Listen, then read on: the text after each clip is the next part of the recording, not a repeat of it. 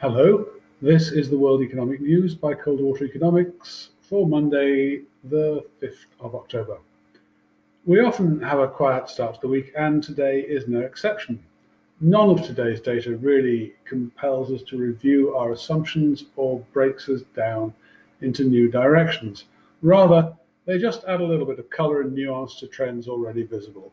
So here goes, starting in Asia and working west.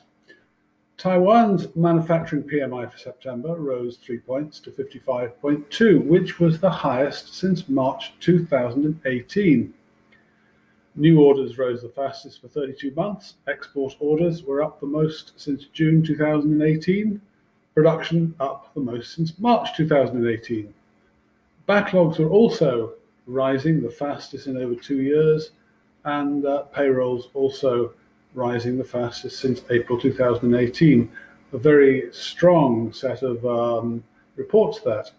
However, the pandemic continues to disrupt Taiwan's own supply chains, and although purchasing accelerated as companies tried to build up their inventories, delivery times for those purchases continued to string out. As we've seen elsewhere, at this stage, when you get demand surprises, they tend to run headlong into the supply shocks. Over in Europe, we had the market services PMIs, and it's noticeable that the UK is the only economy in which services are, or perhaps were, growing. It has a services PMI of 56.1 in September, whilst the Eurozone was still falling at 48. France, Italy, and Spain were all well below the 50 boom and bust line, and only Germany just crept over it at 50.6. Finally, in the US, a bit of belated news from Friday. US auto sales rose 7.6% to 16.34 million annualized.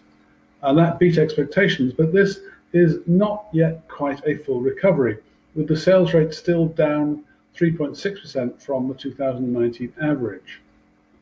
More importantly, perhaps, heavy truck sales fell 5.3% month on month and fell 26.3% year on year in September.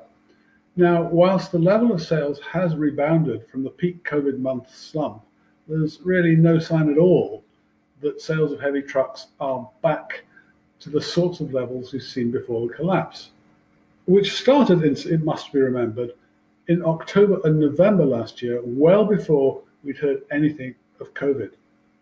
COVID, of course, intensified that fall into a genuine collapse between March and July, and the recovery we've seen so far has only returned sales to around the sorts of levels we saw at the bottom of the last period of weakness, which was in the invisible recession of 2016.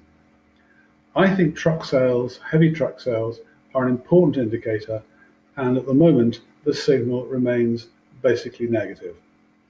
That's all for today.